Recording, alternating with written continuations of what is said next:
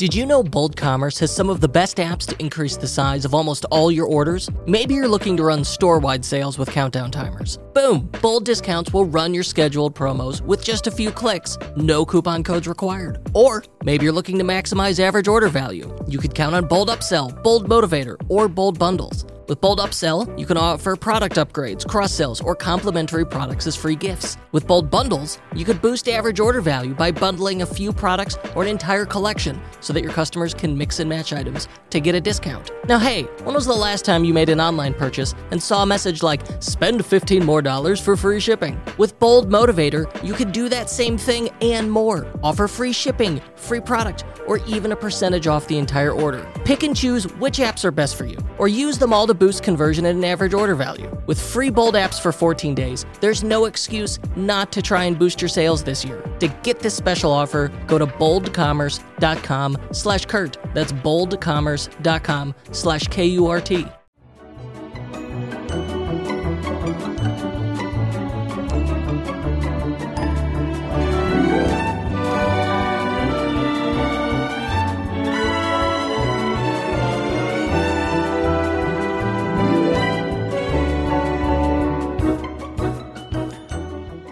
Hello and welcome back to the Unofficial Shopify Podcast. I'm your host, Kurt Elster. Jack Nasty.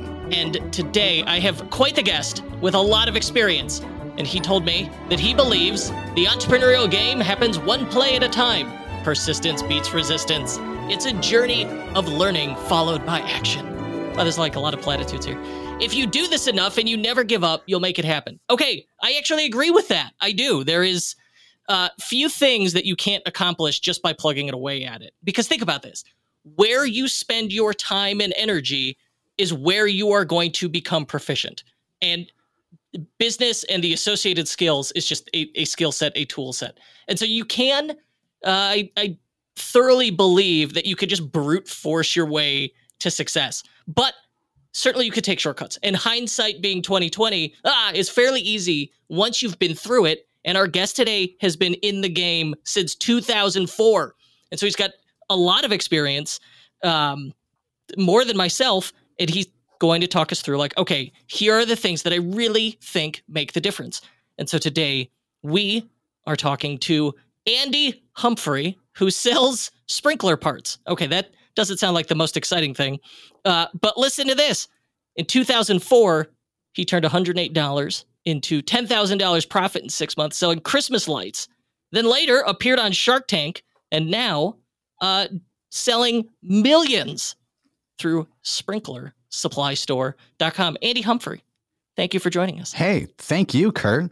Happy to be here. I kind of feel like I was thinking about this morning, you know, that feeling when you finally landed on page one or rank one on Google. That's how I feel right now. It's like I have made it the big time, the Unofficial Shopify Podcast. I hope so. And always, you know, it's funny. People say that. Lately, I've been hearing that. Like, you know, the gentleman from Chris Mead from CrossNet had mentioned it, and Braxton Manley had said a similar thing. And I am utterly embarrassed every single time. Right? Truly, I'm like, what? I don't believe anybody. I think they're just blowing smoke. I'm shocked that anyone. We're on almost episode 400. I'm like, people listen to this? I can't believe it. Well, that's what happens when you never give up and you keep doing it. I just keep going over and over. Because the first episodes, of course, nobody listened to, and when I go back and listen to them, I'm like, oh my god, how did I make it this far? Yeah, persistence beats resistance. You know, and plus, like when you start, you don't know what you're doing. And then you figure it out. But the only way to figure it out is to try it and screw up repeatedly. Right. Isn't that the benefit when you don't know what you're doing? Because you have no preconceived notions. You just get in there, get into the sandbox and start playing around, see what happens. There is freedom in that ignorance and embracing it. Certainly experience is the best teacher. But sometimes I wonder, like, if I knew then what I know now and knowing like how much work was about to begin, would I have been able to get into it? Right. And, certainly I hope I would, but I don't know. I really don't know the answer to that. I think sometimes if you think there's going to be too much work, you might not. It's the entrepreneur's optimistic mindset that they think they can do it overnight, and they keep thinking they can do it overnight. And you just have to keep thinking that forever. Yes. And then you look back and you go, oh, When I look back, I think about it like, all right, it took me 5 years to figure out what I was supposed to do, and then 5 years to do it. And now I'm like, okay, now I always feel like every 6 months, I feel like I just figured out what I'm doing. For over 10 years now, this has been happening. Right. Over and over and over. Gotta love it. And so as long, I said like, oh, the early episodes embarrass me. That's a good thing. Like if you're not embarrassed by you and your work from years prior, that means you didn't get better. Ooh, that's not a good look either. So I guess suppose your goal should be to embarrass your future self. Right. Stop thinking about it. Start doing it. Get out of your head and get into the world. So speaking of doing the work, you started doing the work, it sounds like, in 2004. Right? Yeah, because I didn't know any better, really. And I just wanted to be challenged mentally. When you work a day job, sometimes you just do the thing, but you're thinking about the side future. Hustle. Yeah. And I'm thinking about the future, and there's this internet thing happening. And, I just started, like I said, playing in the sandbox, experimenting. Then came across some, from a product perspective, something that was innovative that the manufacturer said was not available in brick and mortar hardware stores, like, big box, blue, orange, red hardware stores. So then in my mind, the blue and white one is my favorite. Yeah. Yeah. And at that time I'm like, well, if it's not available in these box stores and it's supposed to be air quote better, maybe there's an opportunity online for this. And so what was it? What was this thing? Yeah, these were Christmas lights that were supposed to be, and they actually were, like twice as bright. This is pre-LED. They had little magnifying glasses on the end of them, and they were sold direct to contractors, right? Lighting professionals installing holiday lights for their business. So that was an advantage that the manufacturer wanted to give to the installer, so they could sell a product that was better than the consumer could then, at that time, buy in, a brick and mortar store. What's funny? I actually, to this day, or even this was 2004. By 2019, I think I was buying commercial Christmas lights online from direct from the manufacturer. Right. Cost the same as regular Christmas lights, and they had weather pack connectors. I don't know if they're brighter. They look good. My house looks nice. All that kind of stuff. Yeah, that was right when manufacturers started to go direct to consumer. Man, 2004. The phrase direct to consumer really didn't exist yet. No, it didn't. We just call it B2C, and that was just all encompassing. Yeah. And what's kind of crazy about 2004, and I think people could relate to this today, is that I thought I had missed e-commerce because I was just starting. And I'm like, oh my God, imagine if I had started in 2001 or 2000. I thought I'd missed it. Yeah, the best time to start is today. Exactly. You can't go back and start yesterday. Start now. And that's true of anything that you're like, well, I wish I'd started sooner. If you're having that feeling, it means you should probably get in now because it's still got momentum. Mm-hmm. If you didn't feel like you hadn't gotten in early, you're like, oh, I should have gotten in early. If you don't have that feeling, maybe there's nothing there yet. It's like that FOMO tells you there's something there sometimes. Yeah, totally. I like that idea. Man, 2004. It changes. That's pre-Shopify. Too. So, the game is not the same in 2004 as it was in 2008, as it was in 2012, and in 2021. There are definitely similarities, but the game's changing. The ball's always moving. The puck is going somewhere else. So there's always an opportunity to enter a market. Certainly. And so what was the thing that was it that made you say all right, I'm going to get into e-commerce? How did you know? What was the thing that made you say I should do this? I know it's 2004, but it was mostly because I didn't need any capital. So I started, you could call it dropshipping, but it was the fact that I was an account manager at a wholesale irrigation distributor. So this was the fall. We were gearing up for the holiday season when we sell Christmas lights to contractors. I was going to say, landscapers, if you live I live in the Midwest. And so in the Midwest, what do landscapers do in the winter? Well, they'll do your driveway, and I guess they put up Christmas lights. Yeah, absolutely. And so I had access to these lights, and so I just knew I needed to figure out how to sell them online, and I did, and I sold them, and then I would wake up in the morning, I'd have orders. I would already have the money, too. That was magical. I wake up, and there's money. It's not quite in my account, but it's been paid for. And then I would go to work, buy the lights wholesale, stop at Staples on the way home and ship them out. And I immediately had, a cash flow positive hustle. So it was drop shipping, but I was the drop shipper because I was, buying the product, sourcing it, and then stopping on the way home to ship it out. But I didn't need any inventory. I didn't need any capital, any funding. It was literally, as long as I can sell this online, I'll get the money, buy the product, ship it out. And what that business was immediately successful as a side hustle. Certainly, like the early version was not going to make you financially independent, but you're like, this is some non-trivial cash here. In 6 months, you did 10 grand in profit. Yeah. All right. And this is like, who wouldn't take that? The amount that I was learning at that time was, I couldn't learn this anywhere else. Even to this day, I don't think you could go to a university or college and learn all the e-commerce skills, right? It's still something that you learn really by doing or on the job, or you're learning from somebody else.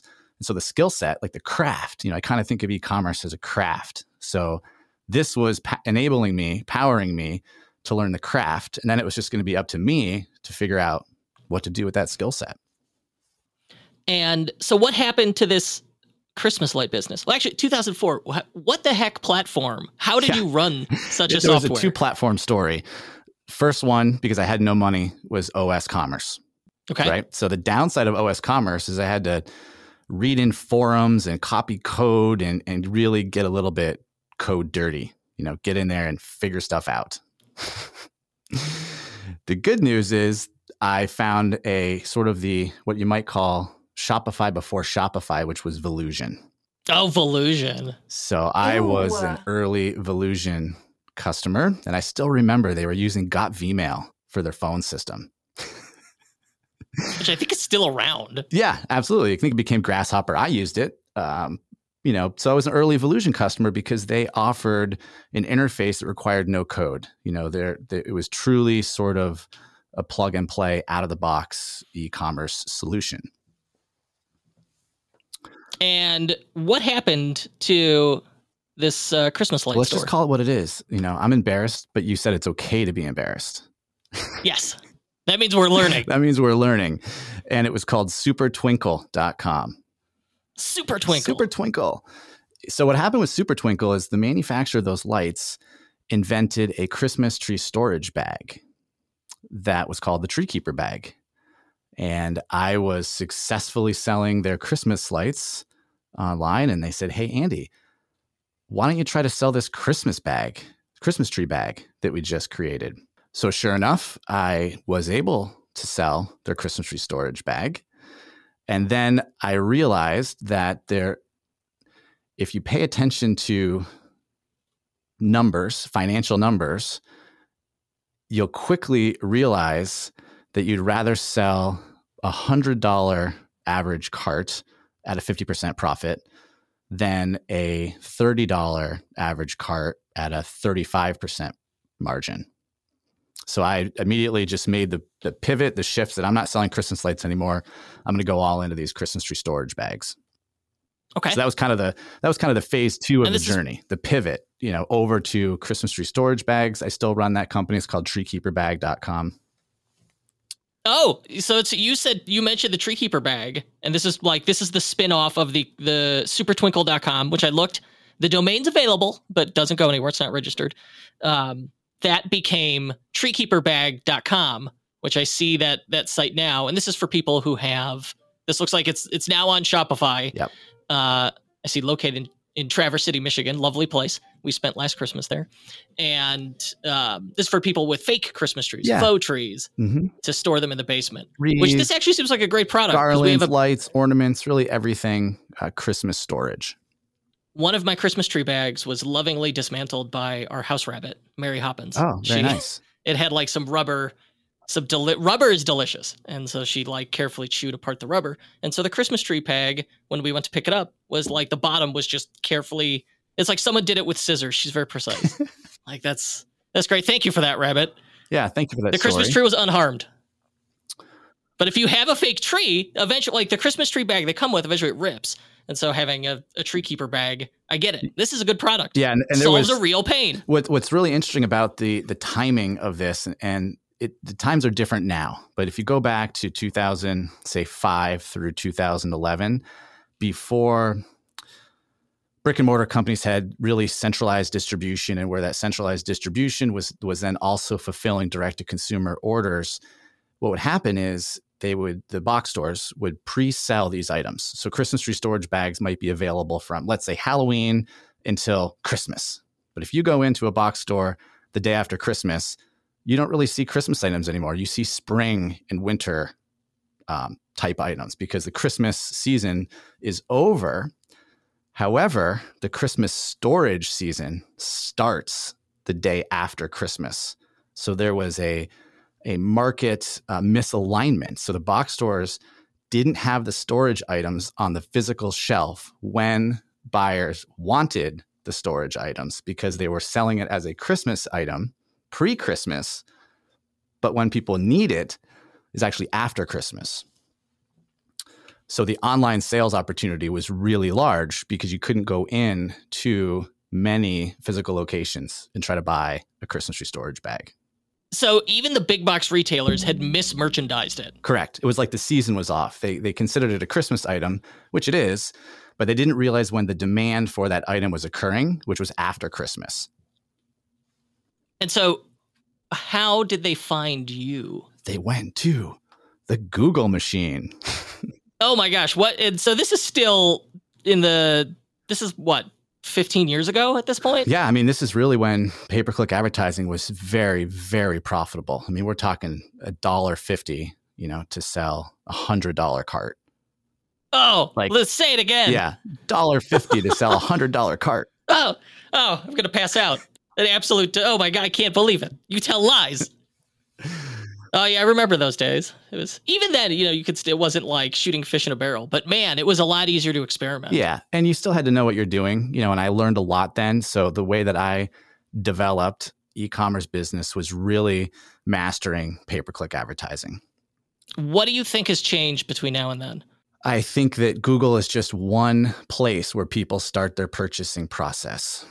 It used to be the only place, or let's say 90% of the market. Now people start their purchasing journey, if you will, some on Google, some on YouTube, some on Amazon, some on social.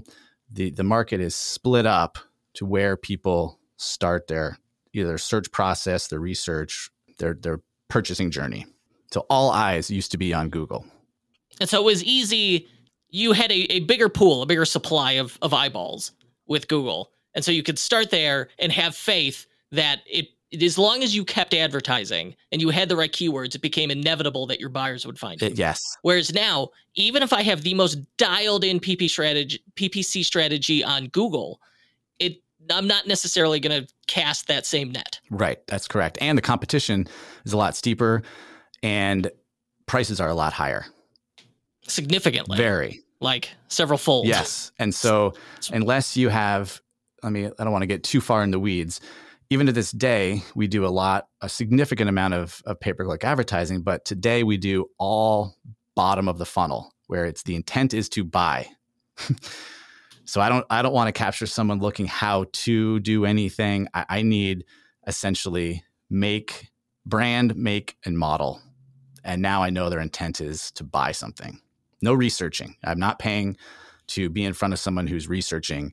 They literally need to be searching, clicking, buying.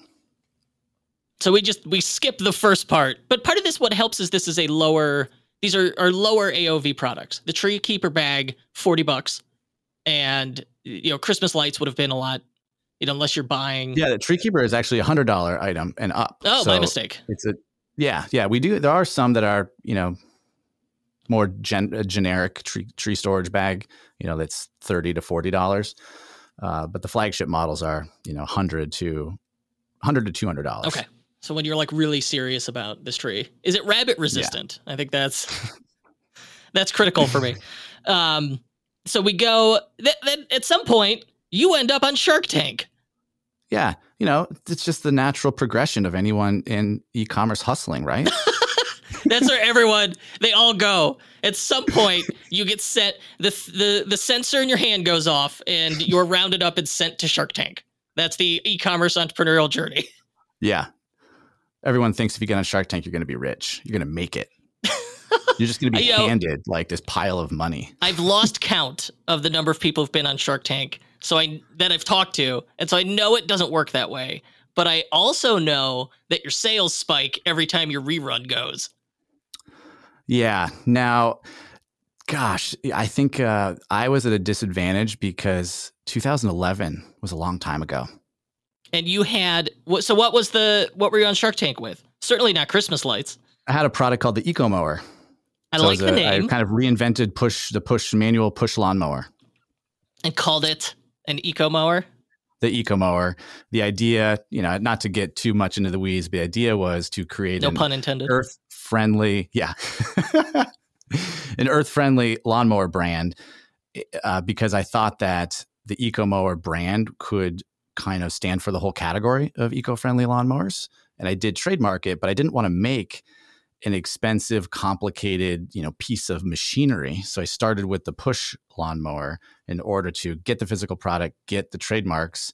And at the same time, they were pretty popular. There was a sort of a trend. I was going to say, I remember seeing these at like people's front lawns, mowing their lawn with a push mower. And this was before really like electric mowers. You had to plug them in and like inevitably you'd end up running over the cord. And then the battery ones now have reached a point where, all right, they're pretty good. Now battery mowers are just But this was 10 years ago. Decent. Yeah. More, 15 years ago. Yeah. 2006 was when I really launched Eco Mowers. Oh, wow. So think about this. 2004, you just get into what is essentially dropshipping. Maybe not. Yep. I know you were reselling, but like you were the one fulfilling. Right. So you were a reseller, but still. Okay. So you did the work there as a side hustle. 2 years later, not only are you like, all right, I got my own product, trademarked it, and now we're going on Shark Tank with it. That is quite the jump forward. That's what happens when you keep playing in the sandbox and you don't give up. And you just keep going at the same thing. And learning. And the mower was great because it was a small box. Let's just say it was about 4 shoebox sizes, right? So picture a cube, 4 shoeboxes. And once you take the handle off, you get it fairly. Yeah, it all packs down. And, these were not the run-of-the-mill push mower. They were $200 to $300 push mowers. So at a 50% margin-ish, 40 to 50% margin, again, I'd rather sell a $250 item that's fairly small package with a good margin than the other items that are out there. So it was really our business progression business. Here, we're moving up in AOV. Yeah. Kind of like Christmas lights, $15. Tree keeper bag, $100. Now our lawnmower, $200. Yeah. All right. And okay. It was niche-y, right? It was niche-y. So that's another thing that became part of the journey was being niche-y. How can you increase your Shopify sales by 10 to 15% overnight? Well, you could make a deal with the devil. Can you believe it? All I had to do was give him my soul. Or you could just use Zipify one-click upsell. Created by the owner of a $100 million e-commerce store and trusted by over 8,200 Shopify merchants. One-click upsell helps you boost your average order value with targeted upsells and cross-sells. Plus, it's got mobile-optimized offer pages that drive sky-high conversions and built-in split testing for maximizing your results. It's no wonder One-Click Upsell has made its users an extra $162 million in sales. And it only takes a few minutes to install the app, launch your first upsell, and start generating 10 to 15% more revenue overnight. To start your free 30-day trial, go to zipify.com/Kurt. That's zipify.com/KURT. And to get an unadvertised bonus, email help@zipify.com and ask for the Tech Nasty bonus. Tech Nasty. I like it. So yeah, you're right. They are quite niche. I'd say that the Christmas tree bag feels like the most niche. But like, how many people have faux trees? A lot, right? And those bags that they come with, they don't last too long. And so what happened with this? We're talking about this mower in the past tense. Right. Well, what happened is the trend for these mowers kind of tapered off. So there was sort of perfect storm timing, and for about 4 to 5 years, the trend for these mowers was they were popular, and then the trend faded out, and there was a lot more sort of less quality imports coming in, and the market just kind of fizzled away. Right. It was what we discussed, was like, okay, everyone saw this trend happening. Because a gas mower, like, unless you've got a really big property, they're loud, they smell, you got to maintain the thing. Like, what average person wants to change spark plugs, right? You're like, I'm excited about that, but most people are not. It's the electric is just convenient and quiet. And so the market went there as battery technology evolved. And so you were smart enough to know to walk, as opposed to like, I'm really going to force this. Because that's another tough thing, is like knowing to be like, all right, this ran its course. I learned what I did. We're moving on. Like, talk me through that. So I would say that you need to be juggling a few balls at the same time. So it's not like I just stopped and then there was a resting period and then you start another one. When I sort of turned off eco mowers, it was also because I had already started sprinklersupply.store.com. So there's a diversification of risk here. Like, we overlap our business properties, but you can only take it so far because you have limited time, resources, and attention. Exactly. Okay. So you're like, all right, that's still selling, but the writing's on the wall, so we're going to start spinning up the next thing while that's still going. Yeah. And I think I started the next thing without, the other one hadn't started to fizzle yet. You're just diversifying because you're seeing opportunities and you want to capitalize on it. And the opportunity I saw was that I was in the wholesale irrigation industry. And this was where, like, suppliers. In 2004, that's where you had started working. Mm-hmm. Okay, so this whole time you've been in that industry. Yes. Okay. So yeah, like whatever industry you're currently in, whatever you're passionate about, who your network is, that becomes your advantage. Yes. Okay. Yep. And I've heard it described, and I describe it as a passion mashup. So I would boldly say, there are few people that know irrigation and e-commerce, those two things, as well as I do. I would also say content creation. Like, there's a whole series of skills in your toolbox. And on that Venn diagram, it's like you take all those skills, the network, the industry you're in, and then suddenly, like, when you step back and look at it, it becomes so obvious. This man should run a sprinkler supply store. But when I first saw it on Twitter as like this tremendous example of copywriting, is how I was introduced to Sprinkler Supply Store. I couldn't believe it. I was like, this is shockingly good for something that you would think of as mundane. Got to be different, right? That's where traditional business sometimes fall behind, because they all look like each other.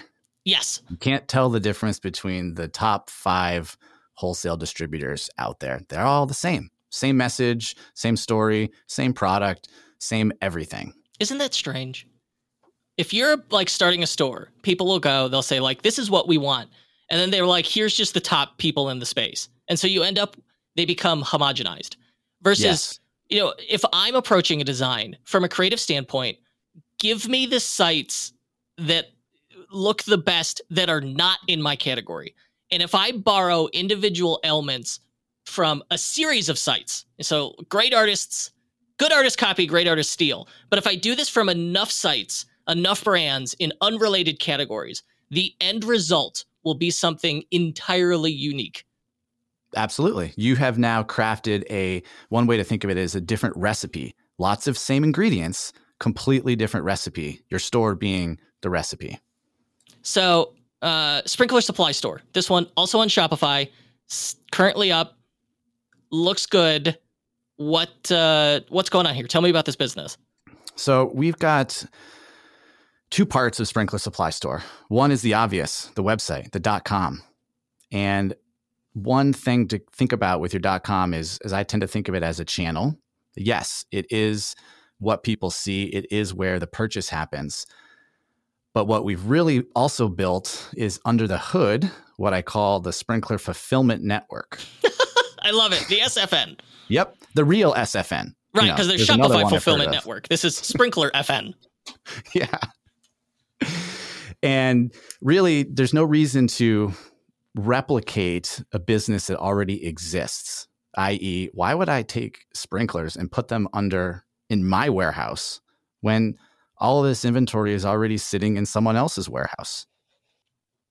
And so the plan is, so you rather than you stock the inventory, which really, like, that is flat out what I feel is one of the most difficult parts about e-commerce is inventory forecasting, because it equates to cash flow forecasting.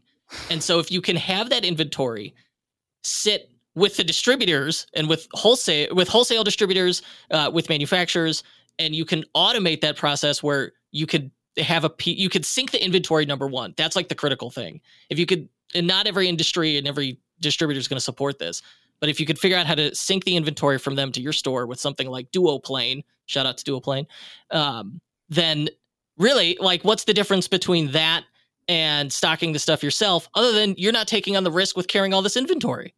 Yeah. And if they need to make a little margin to do it for you, then let them. They should, because the carrying cost of inventory is a lot higher than most people want to think that it is. But Andy, I thought dropshipping was dead. Right. That's what we all want you to believe. Oh, so this is a conspiracy by the successful dropshippers are out there like, hey, dropshipping's dead. Unless they're trying to sell me a course, in which case I'm suspicious of the whole thing. Right. Okay. So you kind of nailed a couple points. So I would say that old school dropshipping is dead. And what I mean by that is truly old school dropshipping, which is you send an email from your e-commerce platform or your order management system to a distributor.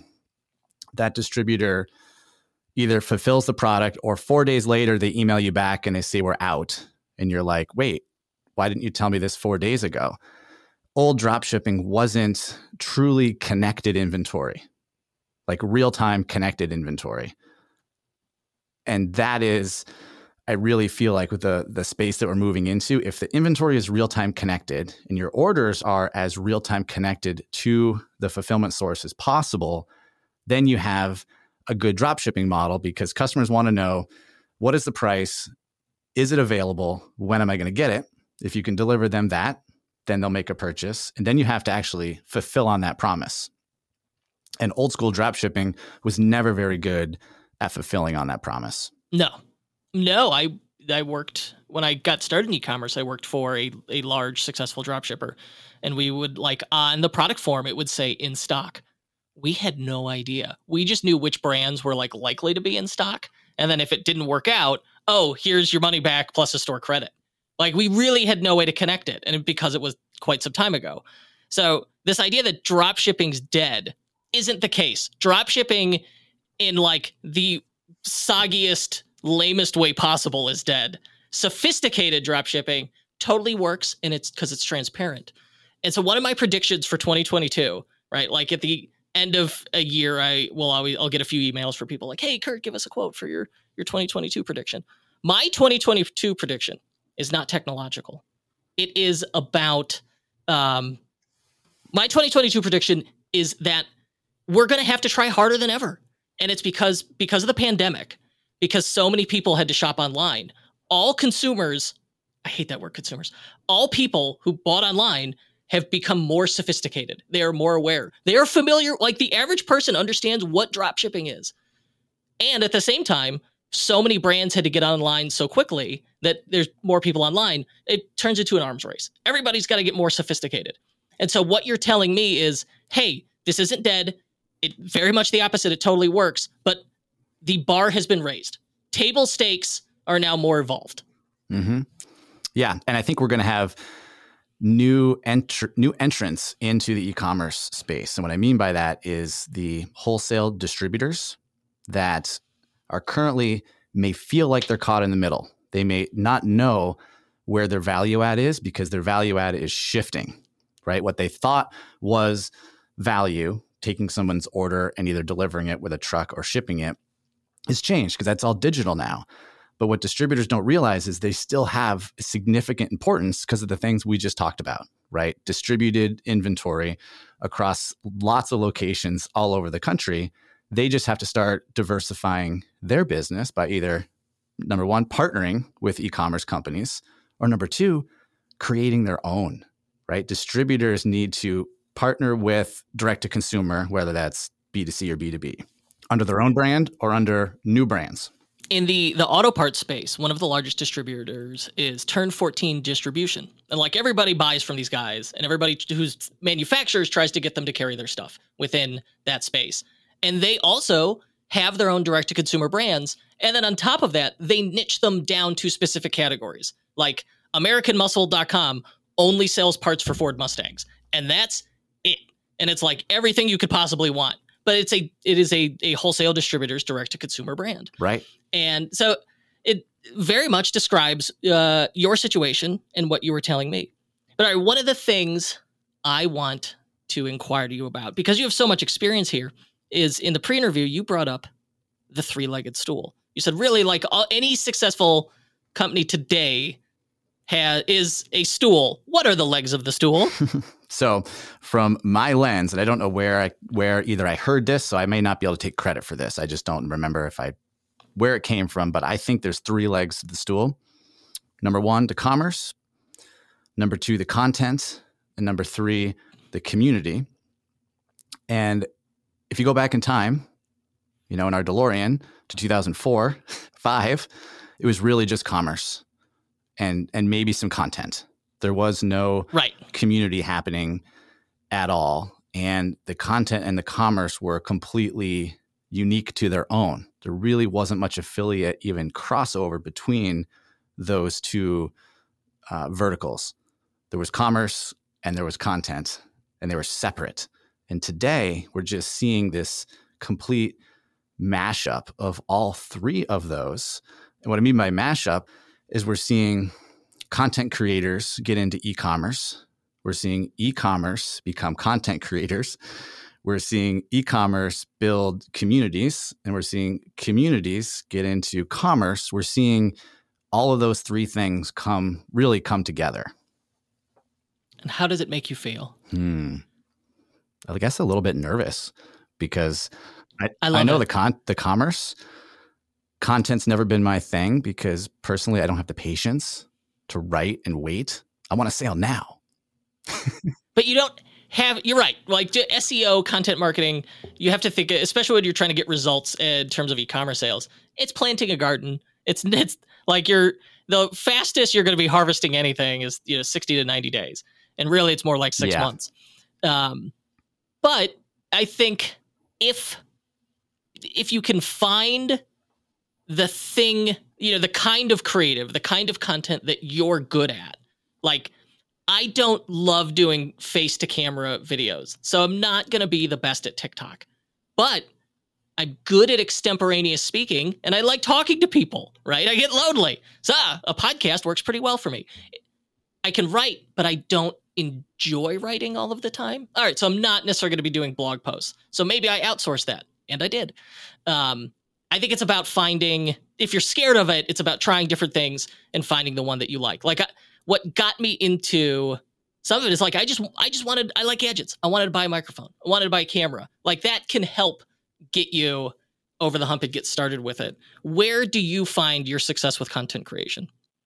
The things that roll through someone's mind when they make a purchasing decision, I think that they have to know, like, and trust something, someone, some company.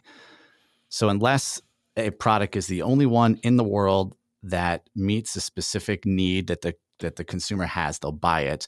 Otherwise, given three similar choices, someone will pick something that makes them feel like they know, like, and trust either the person selling it to them, the company, et cetera, that they can believe in. And so what I've started to do really just this year was to try to come out behind, the corporate veil, if you will, of Sprinkler Supply Store and create a face, create brand persona, i.e., which has to just be me. And so I've kind of created this sprinkler nerd persona. And no, because there's coded language in there. Like sprinkler supply nerd immediately implies like it's okay to be into sprinklers, which as a child I legitimately was into sprinklers. It's kind of an engineering thing. And it implies like you're an authority here without maybe some of like the negative connotation around just yelling, I'm an authority. Yeah, making fun. We want to make fun of ourselves who are nerds that know we know lots of stuff about stuff that doesn't matter. Really, it's just a sprinkler. Yeah. But if you're in the industry, it matters to somebody. Right. But you can't take it too seriously. It's sprinklers after all. Yeah. And so really, I started to think about what gives me a great experience when I'm buying something, I like to watch video. My wife and I debate this because I will now go to YouTube almost first when I'm looking for something because I want someone to tell me about it. I want to see it. I'm visual. Show me, tell me, let me see it. And I think that that's really what we need to do in commerce more is, and have it be kind of real and believable. So I think the days of like taking a product on a white background and spinning it 360, it's like, no, I want to see it in some dude's hand. I want someone to like show walk it me to through me. it. Walk me through it. Give me the guy who built it and have him walk me through why it matters. Right. Exactly.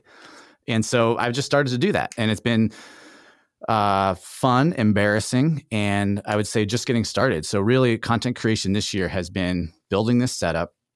And then I will take returns come here to my warehouse. So I am in a room in my warehouse, but I have a distributed fulfillment network that fulfills product to the customer. But we take all the returns here.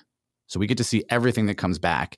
And what I've been doing is every time we get a product back, I make a video of it because I have it in my hands. It's a good way I like to get so in the part sandbox. of your returns process is you're like, okay, here's an opportunity. I need to go do an unboxing video, a walkthrough video, whatever it is. Yeah, I'll just take the item and and I'll hold it up to the camera here, give you a close up of it, talk about it, what I like about it, what I don't like about it, just not in crazy detail, just enough to give someone a quick show and tell.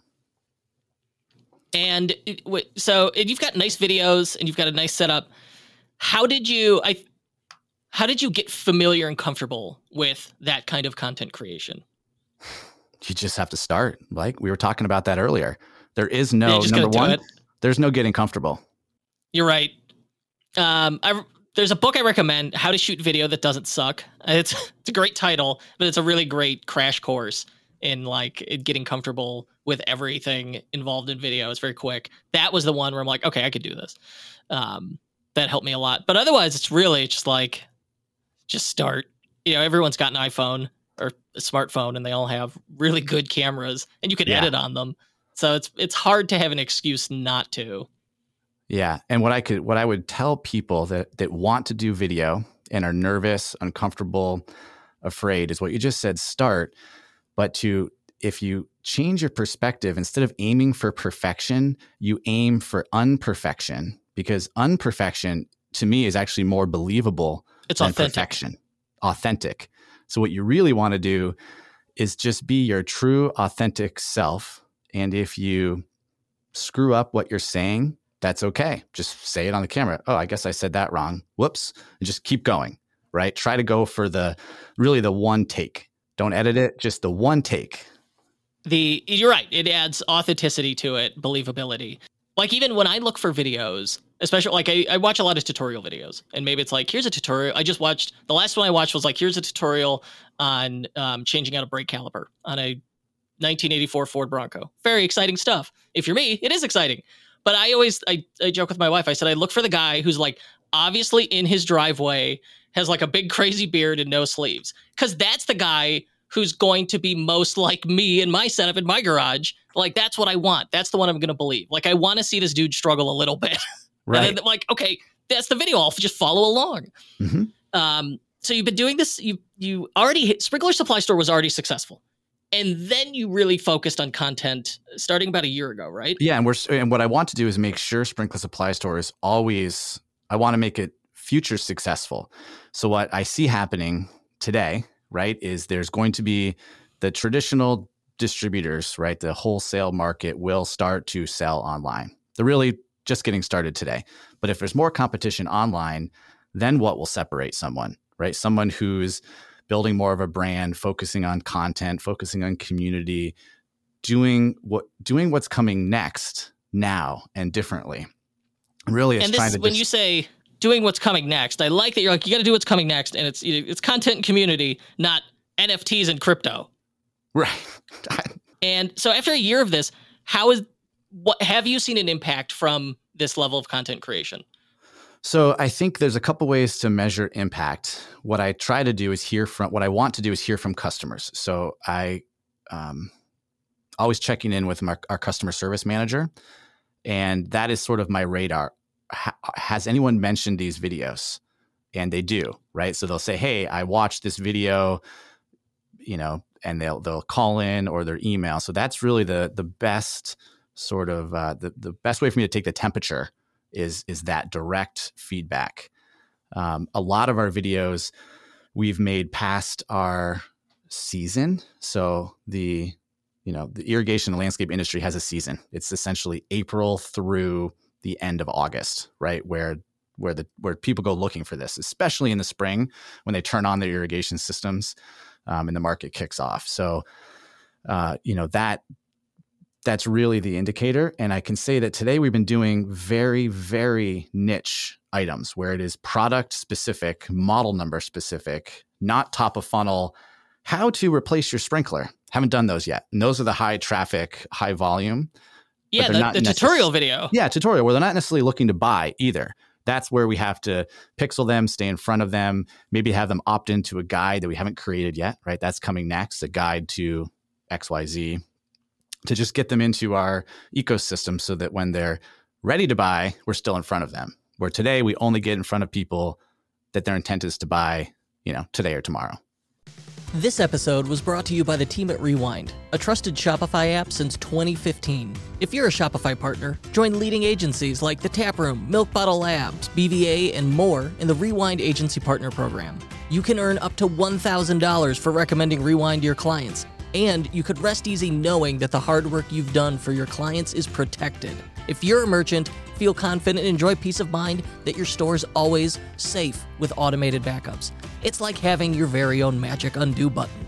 Learn more by looking up Rewind in the Shopify App Store or visit rewind.com. Mention the unofficial Shopify podcast and you'll get your first month free. That's rewind.com. Content-wise, it seems like you're leaving a lot on the table here. I think there's a lot of opportunity here. I would not undervalue the that top of funnel stuff, your tofu efforts. Yep. No, that's exactly right. That's what's coming next. So we're moving up the funnel, if you will. But starting at the bottom, I think that's there was also wisdom there. And so the third leg of the stool is community. How does one build a community around sprinkler supplies? Very slowly. I think you're right. There's a few episodes recently where you hear that discussion of community and its importance. Certainly with the One Bone, the Big and Tall t-shirt brand that I loved, community was a big part of that, user-generated content. And I 100% agree. It's a hard thing to do to build a community. Talk me through it. The way I look at community and the content right now is I'm not looking to monetize it, right? So because I'm not looking to monetize it, I want to do it because I enjoy it. Really, that's why, because I enjoy it. And people, we like to do things that we enjoy that are fun to do. If I can monetize it later, absolutely. So with the community, what I'm doing is using my podcast and then using the connections that I've built over the last 20 years in the industry, the people that I know, the companies that I know, the manufacturers, to create content and then ask for people to join in the community and then just facilitate. Really the point of the community is to get people talking, to get them sharing, to get them adding value to the community, not really consuming from me. I have been in communities where it is sort of just like, the person who started the community, they just dump ideas and strategies and you're just consuming. And really what I want to do is build a place where the members of the community build and run the community, not me. I'm just the one facilitating it. Yeah, I think the trick to make community work is, well, to your point, number one, you have to enjoy it. Like you authentically are into this, and so you enjoy the community. And I think that's critical. I'm sure some people could fake it. It's going to make life a lot harder. And then you're not actively trying to sell to them, and you're not, it's not like one to many. It's more just a genuine collaborative effort. It's not just like you only post and then people could comment on that. Correct. Yeah. And really the community is a longer term opportunity because the community that I'm building is really for professionals, not just sprinkler professionals, lawn care professionals, maintenance professionals, landscape installers, anyone that has a business in the landscape industry is welcome to join the community.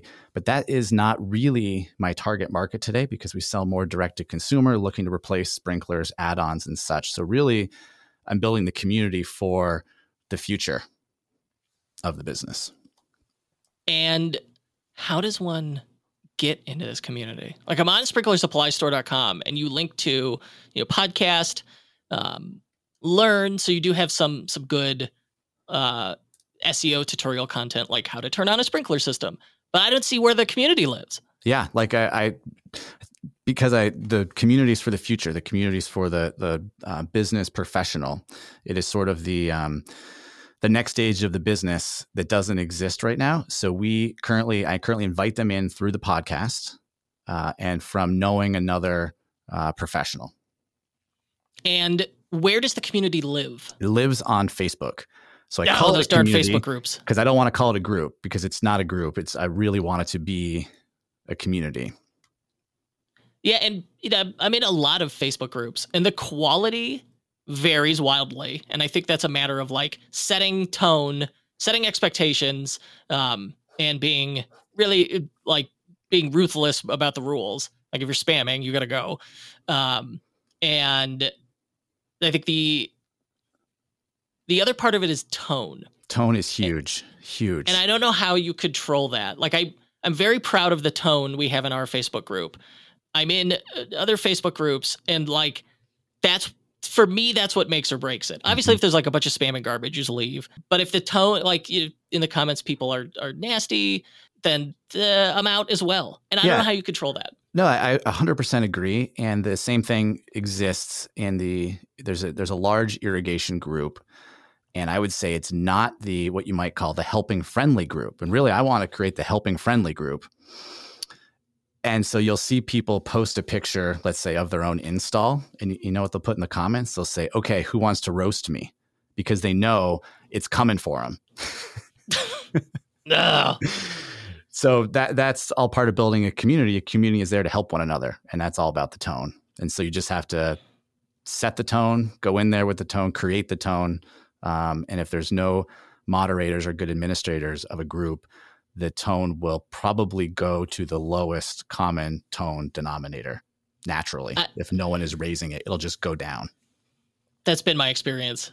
You set the tone and people follow suit. But yeah, you have to have low tolerance for negativity and shenanigans. Yeah. And certainly if it's like harassment or spam, it's just automatic, you're out. Yeah.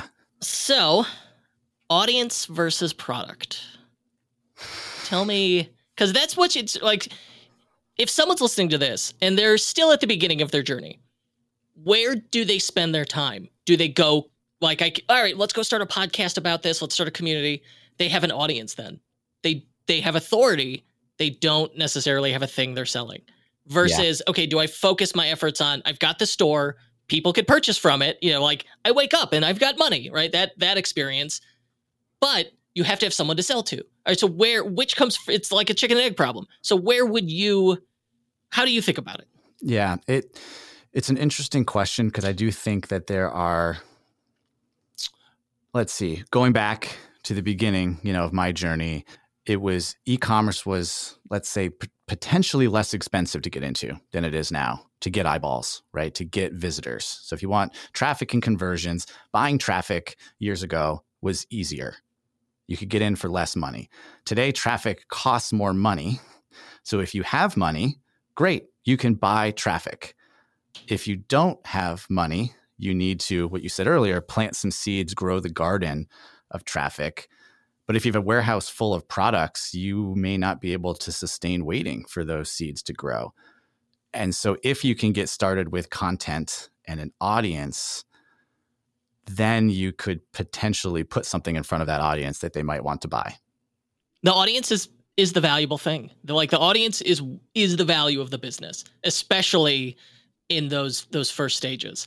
If you have that, I really think your life becomes much easier, especially since you can talk to your audience and get a better sense of it'll make you a better marketer, right? Like my big advice for people who want to improve customer experience on a website, pick up the phone and talk to the people buying from you.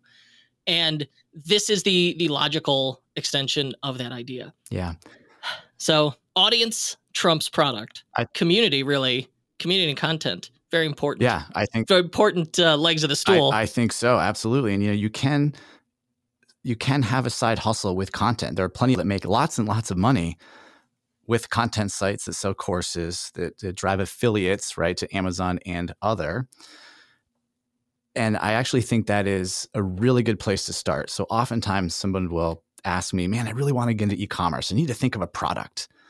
And I'm thinking to myself, this guy doesn't even really know how to buy a domain name, let alone throw up a store, let alone knows nothing. The best place to get started is to just go build a WordPress site and learn how the web works, create some content, write about something, just get in the sandbox and start playing around. It's not going to cost you really anything, right? You can have a WordPress site basically for free. I agree wholeheartedly with that, except obviously it should be a Shopify store. Yes. Jeez. I think you mispronounced Shopify. It's strange. It sounded well, that would like actually WordPress. be interesting. I wonder if there's any content-only Shopify sites, right? Before they're ready to have a product, is there anyone that just has a blog on Shopify? My wife's website, WWDW, is primarily content-driven. Yeah. So the next, keeping on this theme, what we might see are those content sites today that direct their visitor over to Amazon to purchase, said product that they recommended. They could be poised to be their own product brands or their own e-commerce sites. And that might be, one place that we potentially see Shopify invest in is, how do we get content creators to open their own store? And or do larger e-commerce companies start buying content sites and directing the traffic to their own store? I started to see this in 2021. I can think of a client brand that is content focused that got purchased by a larger e-commerce brand, really for the purpose of this is now our content production. Yeah. But I think we'll see more of that, certainly. Because you're right. It's like you need those three pieces to really, it really makes life much easier. Especially with PPC traffic costs becoming more and more expensive. Andy, where can we find more about you? Where can we learn more about Andy Humphrey? You can learn more about me on andyhumphrey.com, of course, sprinklersupply.store.com, and the Sprinkler Nerd podcast. LinkedIn's good for those of you in the corporate world. If you have any wholesale distributors listening to this, would love to talk wholesale distribution and e-commerce and all those opportunities that are right here in front of us. They just have to be taken advantage of. It sounds like the best way to get a hold of this gentleman, check out andyhumphrey.com, and I have included those links in the show notes. Andy, thank you so much. This has been absolutely fantastic. My pleasure. Happy to be here with you, Tech Nasty. Tech Nasty. Privy is the fastest way to grow sales with email and SMS. You can build your list, save abandoned carts, send money-making emails and texts, and more, all in one place. Plus, you'll get coaching and support from e-commerce experts no matter where you start. Privy is the #1 rated sales app on Shopify and has helped merchants deliver over $7 billion in online sales. Join the thousands of merchants growing with Privy by signing up for a free 15-day trial today. Just head over to privy.com/unofficial Shopify to get started.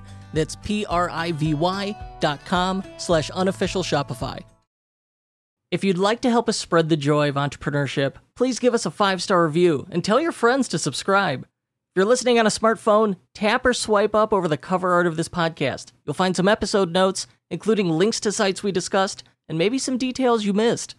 You'll also find offers from our sponsors, so please support our show by supporting them. And thank you.